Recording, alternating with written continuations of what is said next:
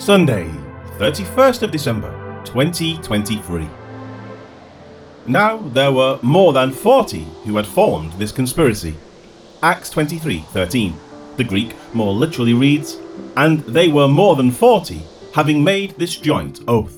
CG.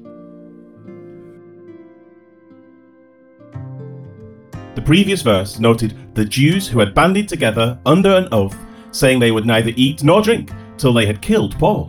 Next, Luke records, "And they were more than 40, having made this joint oath."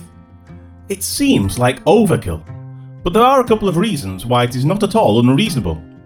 First, anytime people gather to do evil, or supposed good but with harmful intentions, others will naturally want to join in. In this case, they were doing evil by desiring to commit murder, but they were doing it to supposedly be pleasing to their God.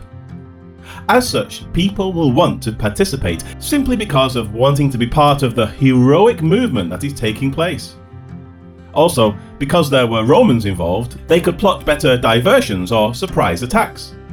With 40 men banded together in such a vow, they felt that they had an excellent chance of prevailing, especially in the surprise manner that they would certainly conduct the task. The word translated as joint oath, sunómosia, is found only here in the New Testament. It comes from two words signifying together and swear. Thus it means a swearing together, and thus a joint oath. They had mutually vowed to participate and to see the matter through.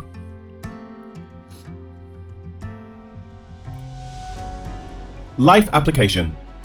In the Proverbs, it says, "My son, if sinners entice you, do not consent.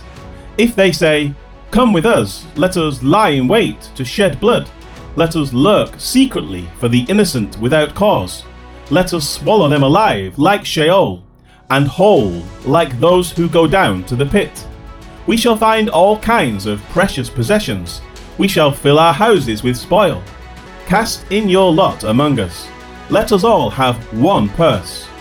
My son, do not walk in the way with them. Keep your foot from their path. For their feet run to evil, and they make haste to shed blood. Surely in vain the net is spread in the sight of any bird, but they lie in wait for their own blood. They lurk secretly for their own lives. So are the ways of everyone who is greedy for gain. It takes away the life of its owners." Proverbs 1:10-19. When there are people who want to do evil, depending on who it is, getting others to join them is often a hard to refuse enticement.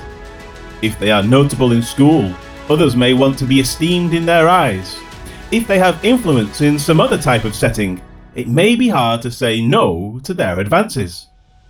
But the wise person will refuse to participate.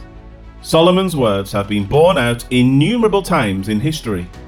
What seems enticing or too good to pass up can often lead to a death sentence. Be wise and discerning, and hold fast to what is good, right, sound, and godly. The momentary temptations that you stand against will most probably save you from a lifetime of grief.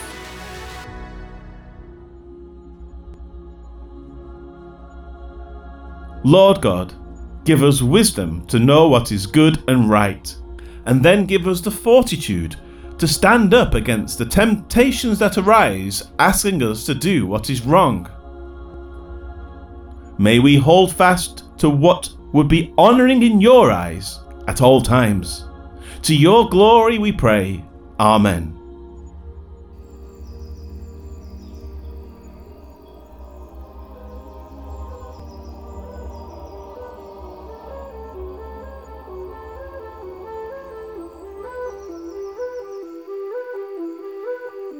There were more than 30 Jews who made this plan.